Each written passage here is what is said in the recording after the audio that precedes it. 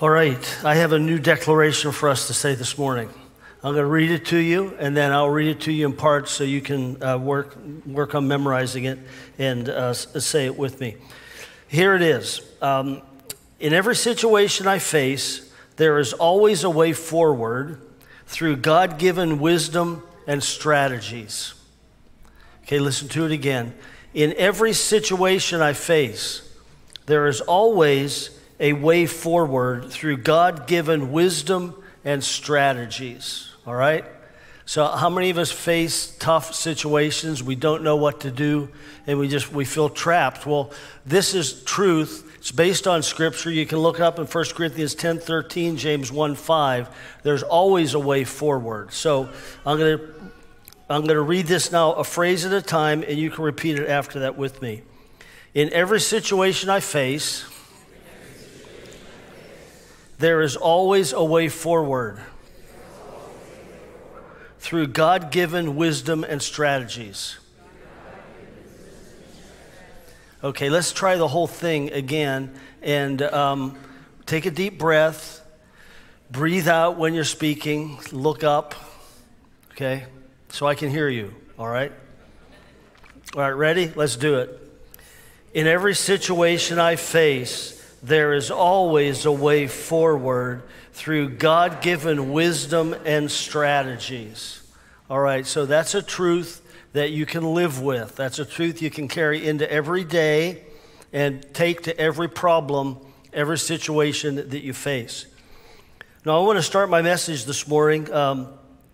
I'm going to share a little story with you that I'm not really proud of, but it's true, and it really illustrates the main point of the message that I want to give today. So, my sophomore year of high school, we had a substitute teacher the last few months of the school year, and we gave that substitute teacher a very, very hard time. I mean, it was very frustrating and to the point of cruelty as a class. Now, at the end of the year, a few days before school ended, she was taking her opportunity to tell us all what she thought of us. And she was pointing out certain individuals, and she'd point a guy out and say, you think you're so cool and blah, blah, blah, and different ones. She finally came to me, and I think I was last. And that's either because I don't remember what happened after me, or I was really last. But she looked at me and she said, "And Van Cochran," she said, "you are a wolf in sheep's clothing." She said, "You start off with being this really nice guy and being respectful and like you're going to be a great student.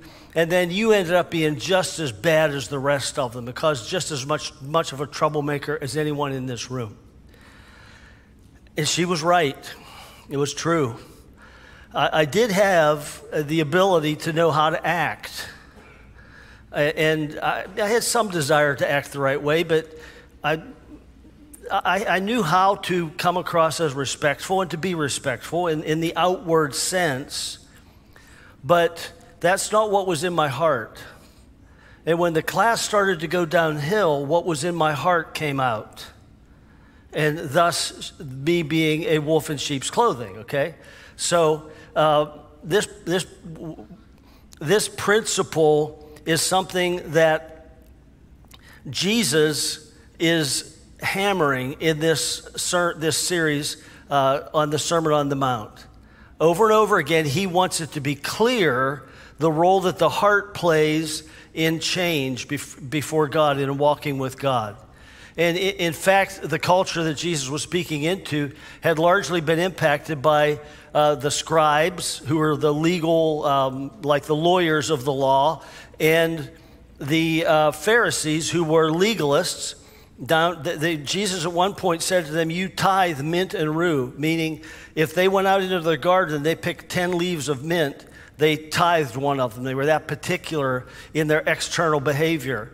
And at one point, Jesus even said to them, "You are like whitewashed tombs," because the Jews had this rule that if they touched a tomb, then they were ceremonially impure.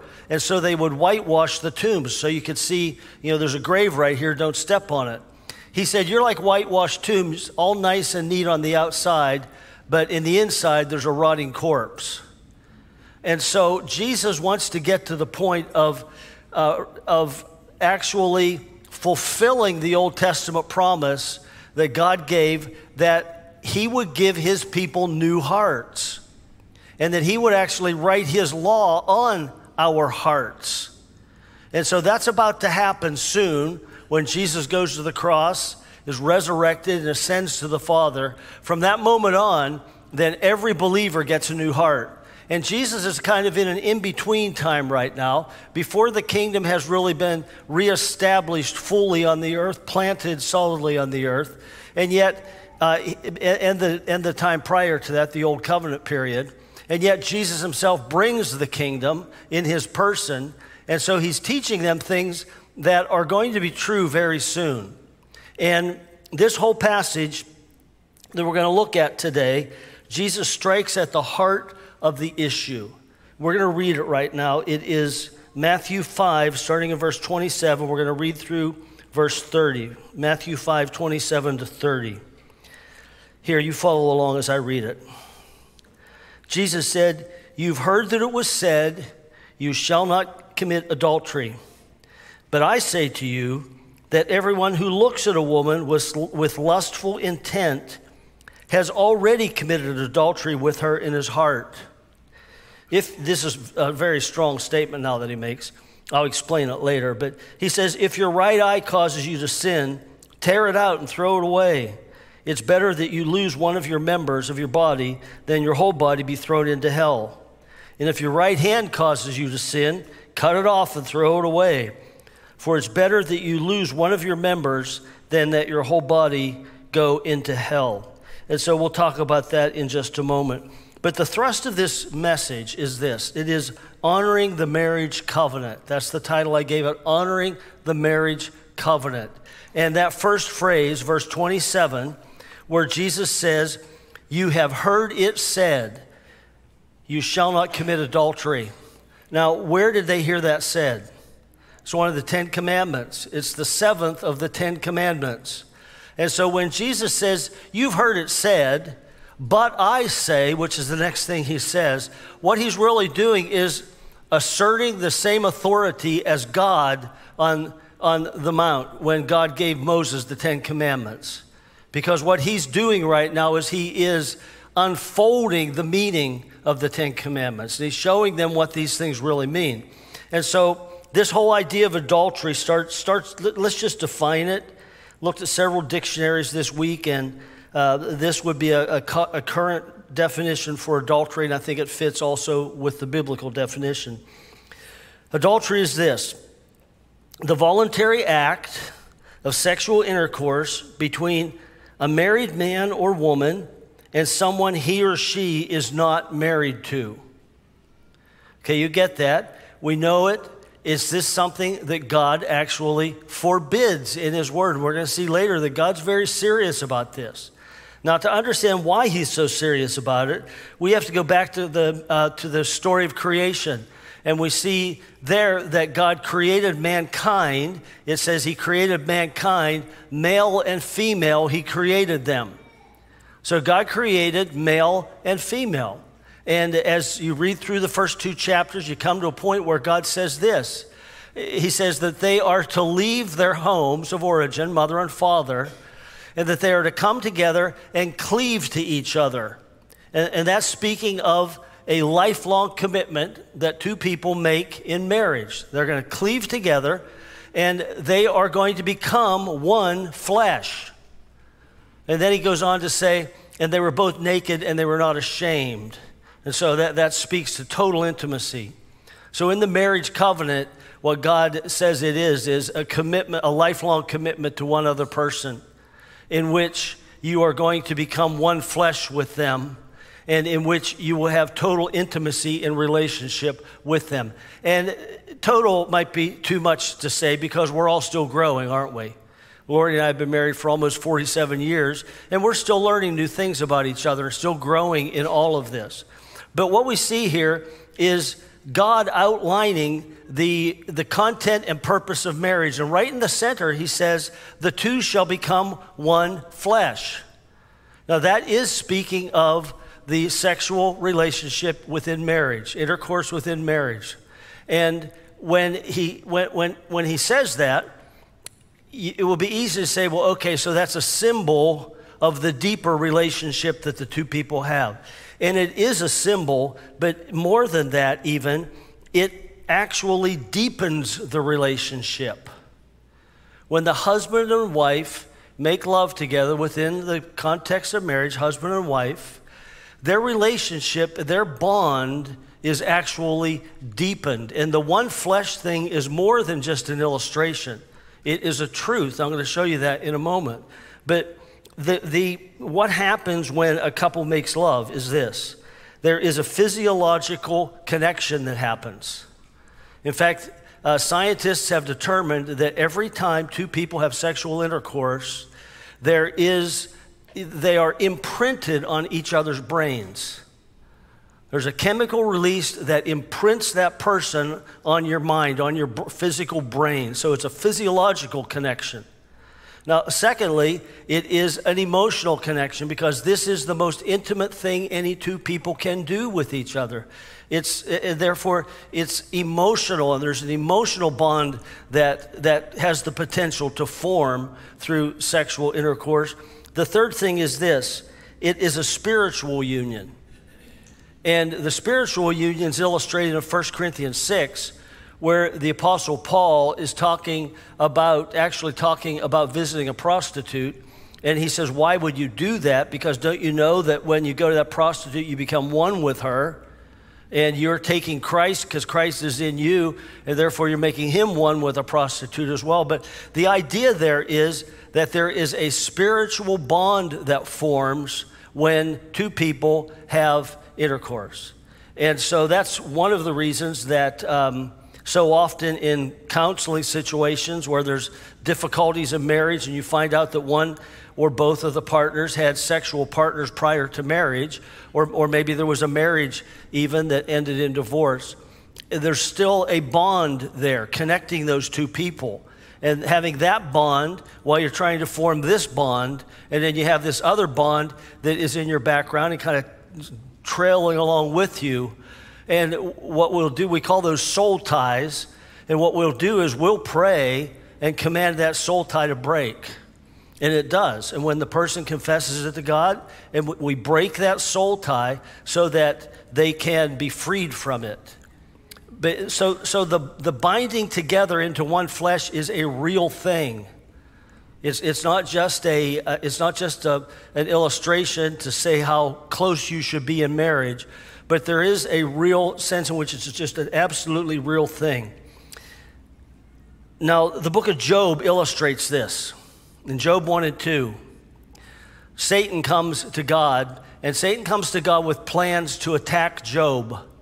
And some people think, well, God gave Satan permission to attack Job, but it's not the case. God says to Job, he's in your hand, because Satan had authority over the earth at that time. Since Jesus came, Jesus broke Satan's authority over the earth, but at that time he had full authority over the earth, and therefore he could attack Job anytime he wanted to. But God says, I am going to set limits on what you can do to him. And so God says, you can do anything you want to him, but you cannot touch his own flesh. You can't touch his own person, his own body, his own flesh. And so Satan comes and attacks Job, kills his children, takes all of his flocks and all of his wealth and everything. And nevertheless, in spite of all of that, Job continued to honor God. And so Satan hates God, and he hates anyone that tries to honor God. And so Satan comes back to God again with a second time. He's going to attack Job. And God says, all right, this time I'm going to give you permission to touch his body, to touch his flesh. And so in that case, Satan comes and afflicts Job with some horrible boils all over his body, and so that he's in extreme suffering physically. But at that time, Job's wife actually says to Job, you are a miserable creature, Job. Why don't you just curse God and die? And so what happened was, in the first instance, when God said, you can't touch his flesh, he did everything he wanted to except bring anything against Job or Job's wife, because she was one flesh with him. The second time when God said, okay, you can touch his flesh now, but you can't kill him, Satan afflicted Job physically, but turned his wife's thinking so that she rejected him and actually cursed him from her heart, rejecting him. And so what you see is when God said, you can do this, but don't touch his flesh, Job's wife was covered in that. She was considered part of his flesh.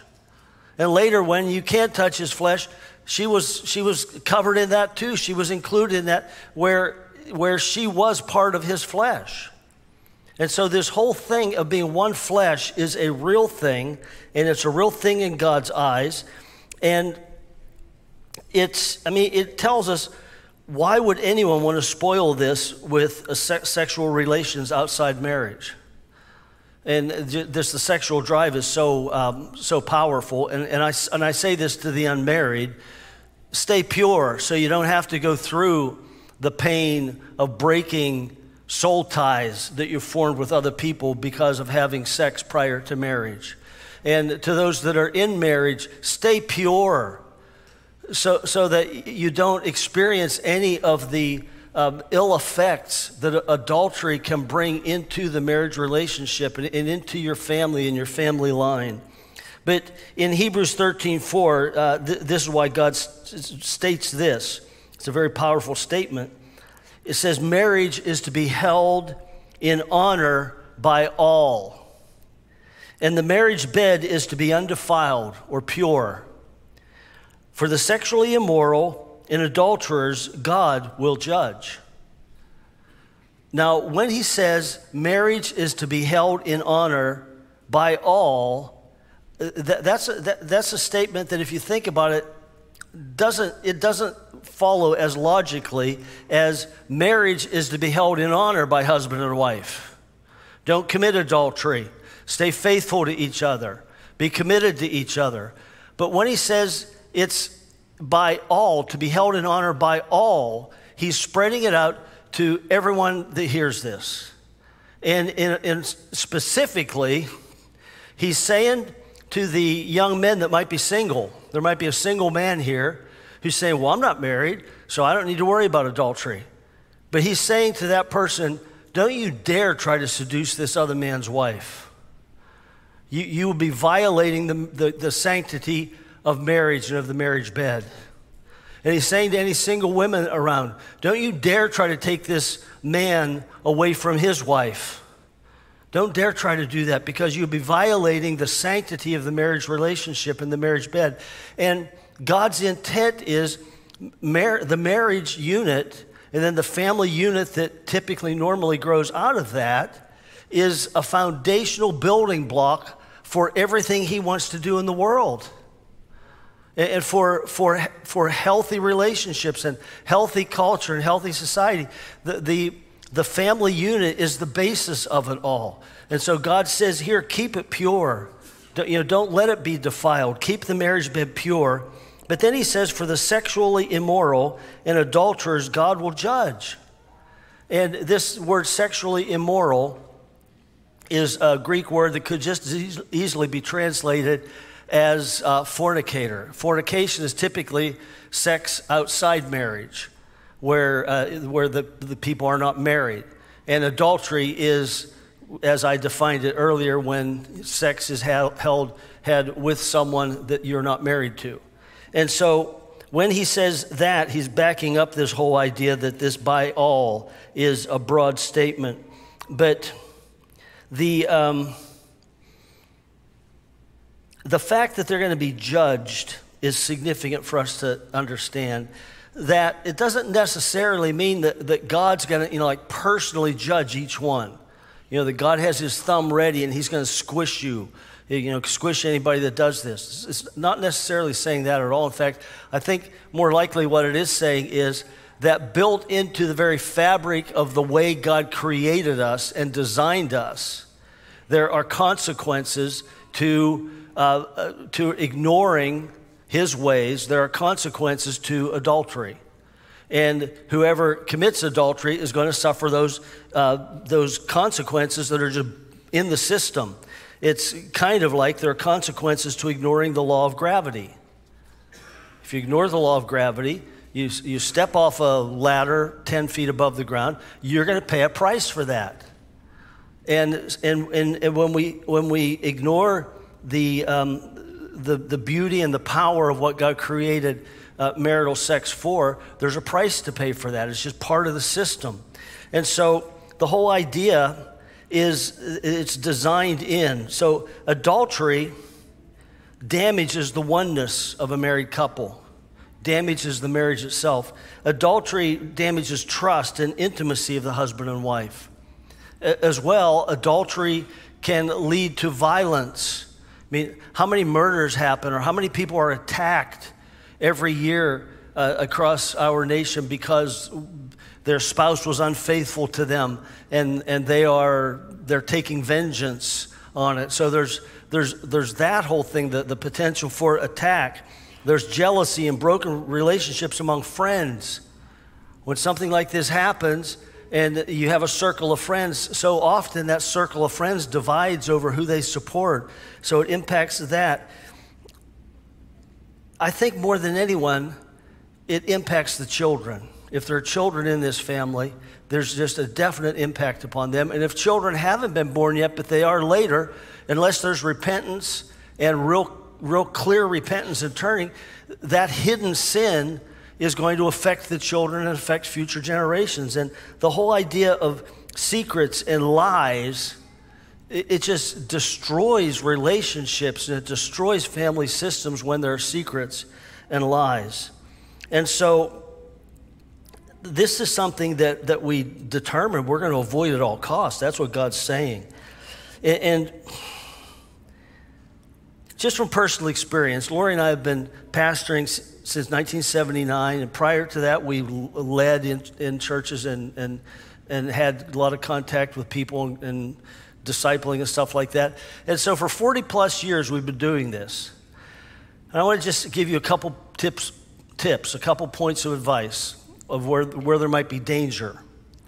If you, as a man, are talking to a woman and she's attractive to you and she's giving you her attention, and it's normal for that man to be attracted sexually, but if that stirs something in you that goes beyond that, then you better be careful with that relationship.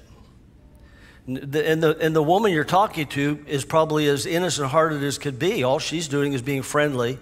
But especially if that man is not getting attention from his wife.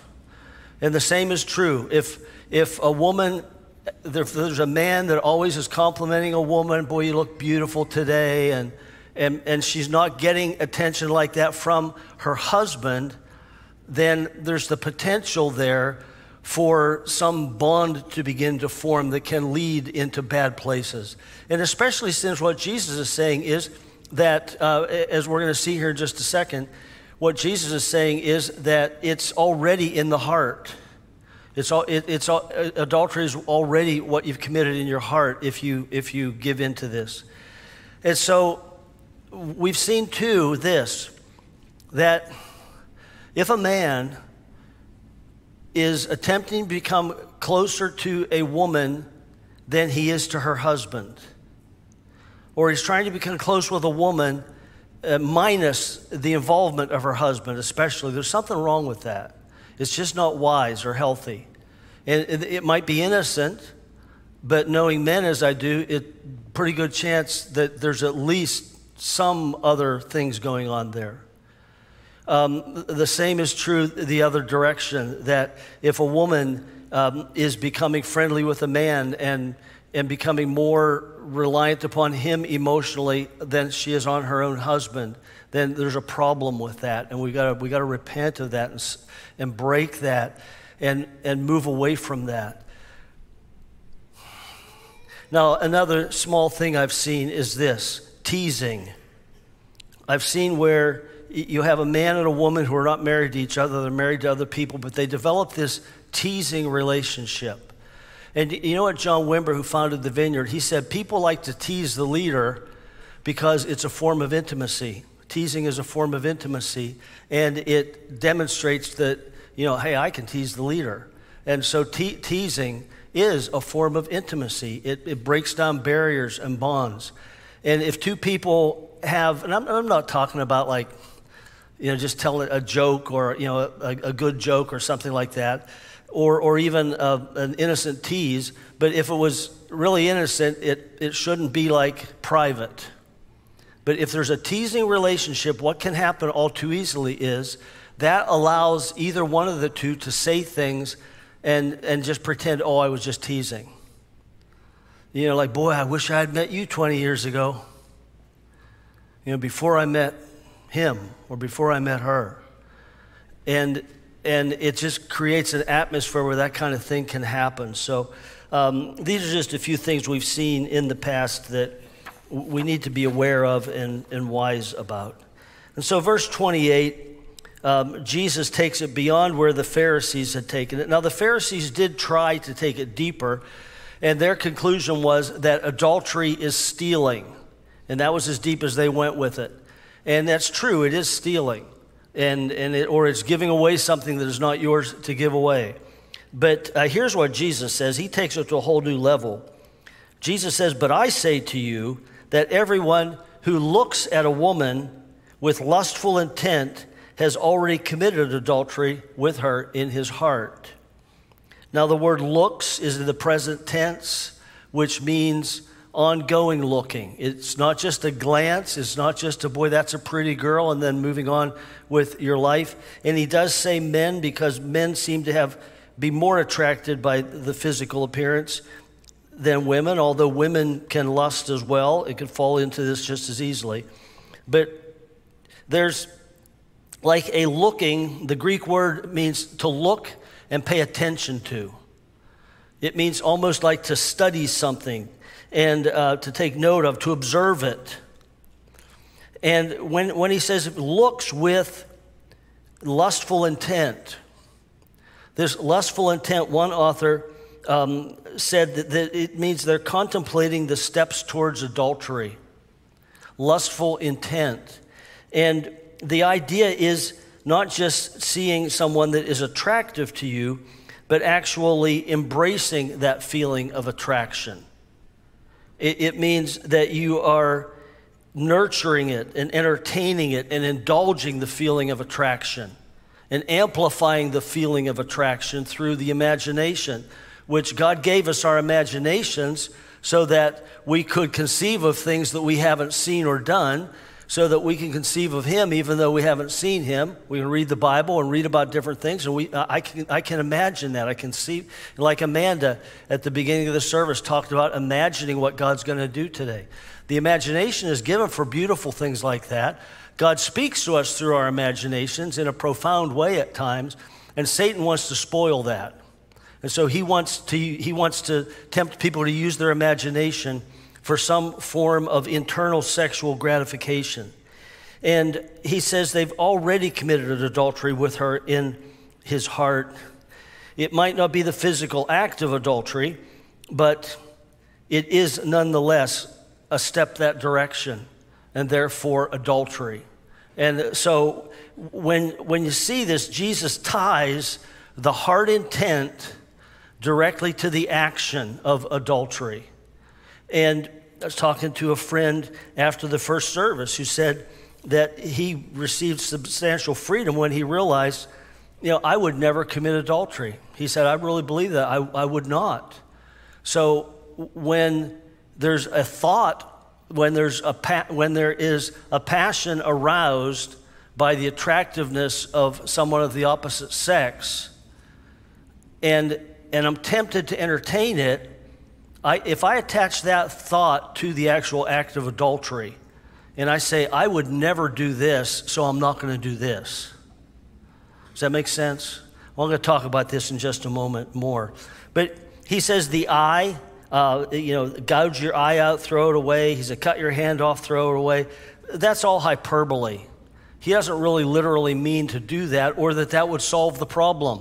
He's just trying to say, take this seriously, and take the whole idea of lustful thoughts and lustful imaginations and daydreams. Take that seriously. Don't excuse that. Take that seriously. So, how do you actually deal with something like this if you're faced, like if you struggle with this? And really what you have to do is to base your whole resistance to this on your identity in Christ. And recognize that when you come to know Jesus, he gives you a new heart. In your new heart, that does not lead you this direction. It's the old thoughts that we have and the passions of the flesh combined with the old thoughts that we have that can lead us that direction. And so I recognize I'm a new creation. I recognize I am righteous through Jesus. He gave me his righteousness. And I recognize that, well, Ephesians 1:3 is a great passage. It says, "Blessed be the God and Father of our Lord Jesus Christ, who has blessed us with every spiritual blessing in the heavenly places in Christ." I have every spiritual blessing. I have everything I need. Everything I need to resist this. And so Romans 13:14, Paul said this, Romans 13:14, he said, "Put on the Lord Jesus Christ and make no provision for the flesh in regards to its lusts." And so how do you do that? Well, at the moment when there's this temptation coming to take this a step further than that's a really handsome guy or that's a really pretty woman. When you're tempted to go further than that, you stop and you say, wait a second, I'm a new creation in Christ. I have a new heart. I have Christ's righteousness in me, and I have the Holy Spirit in me to empower me to live like Jesus. In fact, I have Jesus' heart in me. And so with that, I'm going to say no to this thing because I am not an adulterer. I'm not going to do it out there, and I'm not going to do it in here. I am not an adulterer. I am righteous through Christ. And what you're doing is you are asserting your authority in Christ. The authority you have as a new creation is kind of like if the police make a mistake and they break into your house and you're not the guy, there's another house on the other side of town with exactly the same address, but they got it wrong.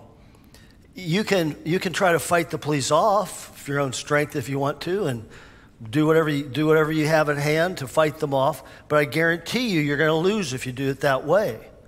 But what you want to do is at the right point in time, you say, here's my identification. Here's who I am.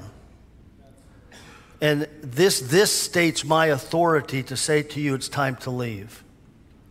And so when you're tempted, whether it's with anger or jealousy or envy or discontent or whatever it is, you pull out your identity card. You say, hey, here's who I am. I am righteous in Jesus Christ. I have a new heart. I have every spiritual blessing in the heavenly places, and I have the Holy Spirit inside me to empower me. And so that's who I am. Now you got to go. And so there's just freedom in this when we walk this way. And particularly applied to this whole issue of inner heart adultery. Now, I just have that's the message today. It is about having an honoring marriage, but I wanted to take just a few minutes and say some positive things about marriage, okay? So I hope you get the message about adultery and how to handle that, inner adultery. And it's not enough just to resist it out here. I want to say no to it in here as well. And but I want to say a couple things about marriage beyond this. First of all, this. You have to view your marriage partner as your equal because you are equals. And in Genesis, when it says God created Adam, and then God said it's not good that the man would be alone, I'm going to make a helper suitable for him. That word helper is a key word to understand.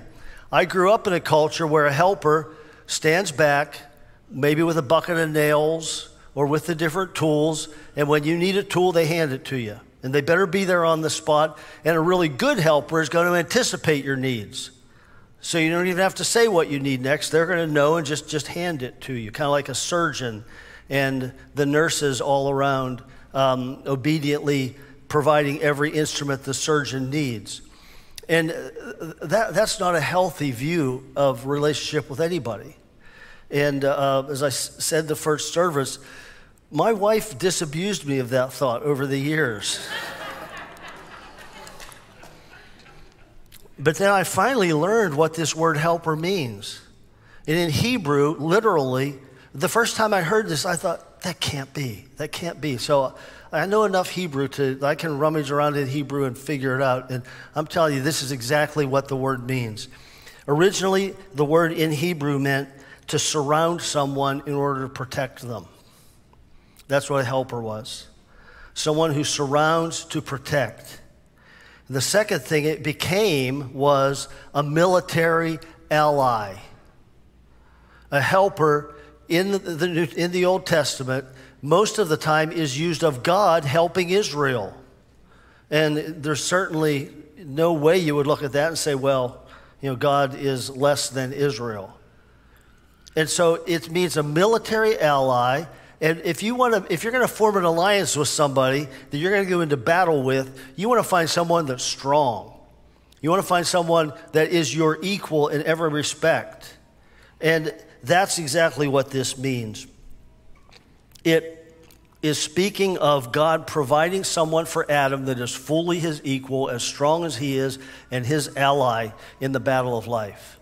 And so that's key to recognize. Now different roles, yes, there are different roles, but equals. And that's crucial to understand. Now the second thing I want to talk about for just a moment is core needs. A husband and a wife have different core needs. And it's summarized in Ephesians 5:33. I wrote the reference down, 4:33. That's the wrong reference. It says, each one of you must love his wife as he loves himself. That's to the men, the husbands. And the wife must respect her husband. This statement, I believe, reveals the basic need of the husband and of the wife. For the wife, the basic need is love. She needs to know that she is cherished, that she is treasured, that she is valued. And the husband's got to focus his heart and his mind on that, on figuring out what makes her feel valued, what makes her feel treasured, what makes her feel beautiful. And so the wife's greatest need is love. The husband's greatest need is respect, which is a part of love. I mean, you can't love without respecting, but it's kind of like the lead element of love that a husband needs. The tip of the spear there is respect. So a guy told us this once, and this is hyperbole once again, okay? It's exaggeration for the sake of emphasis. And he said, Lori, someday Van isn't going to be paying attention, and he's going to drive the car into the ditch. And you're going to want to crack him over the head for it. But he said, instead of that, look at him and say, honey, I know that you can get us out of this. So I thought that was funny. Didn't you think it was funny? Okay, it's profound. All right, I'll settle for profound, okay? But the point was that just a corollary to that, I had a guy in seminary that was speaking to us, and he was a well-known pastor of a large church, and he said, my wife is just so sweet. She's always never says an ill word to me, is always sweet and supportive and loving and kind and on and on and on and on. And he said, and I pray you guys all get a wife just like that. And then he paused, and I can't remember how he did this, but he said, no, not. He said, my wife breaks a 2x4 over my head every once in a while, and I need it. And he said, I pray that God gives you a wife who will be direct with you, and you won't grow if you don't have that. And so there's a balance in that. But back to the wife. I think it's safer there. 1 Peter 3:7. He says, husbands, live with your wives in an understanding way. And literally that means live with your wives according to knowledge. And so that old adage, haven't heard it lately, but I used to hear it, men cannot understand women. You don't have to understand women. You have to understand one woman if you're a man. That means you got to study your wife and understand her. And so live with your wife in an understanding way. Know what blesses her. Know what helps her. And then he goes on to say, showing honor to your wife as the weaker vessel. Now, I've thought about this. In what regard would a woman be the weaker vessel? I want to say this, not emotionally. Because women are stronger than men emotionally. And the reason they're stronger than men emotionally is they express their emotions. And men don't. Men have a tendency to hide their emotions. And so men, because of that, we're not as strong emotionally as our wives. And I just want to say, guys, that's why you can never win a fight with her. You can't win an argument because she's stronger emotionally. But you can become exasperated and frustrated and angry. And if you do that, then this fits in. She's the weaker vessel physically, typically, not always, but typically the man is bigger and stronger. And so if the man doesn't appreciate his wife, and if he gets angry and begins to speak in loud, angry, attacking tones, he is doing damage to his wife's heart. And because he's threatening her. And you just don't want to do that. And so that's what it's talking about when it says as the weaker vessel. But it goes on to say, since she is an heir with you of the grace of life, which I've already shared about the military ally, and then so that your prayers may not be hindered. Did you know that if husband and wife relationship is not growing in the right direction, it doesn't have to be perfect, but if it's not growing in the right direction, it hinders prayer life. And so we want to treat each other with this respect and love and kindness. And, with the husband, again, you find out what's his love language. And, respect is probably going to be a big part of that. Give him the benefit of the doubt. Encourage him with positive statements. And with your wife, listen to understand her, not to fix her. Let Jesus do any fixing that needs to be done, okay? And make her feel like she's the most special and beautiful and precious and intelligent woman in the world. Do that. Make that your goal. And likewise, women, make him feel like he's the strongest and wisest and most capable and most handsome man in the world. Make him feel like that. And when we're doing this, focusing on each other, meeting our needs, then we really pretty much affair-proof and adultery-proof our marriages. So would you stand with me?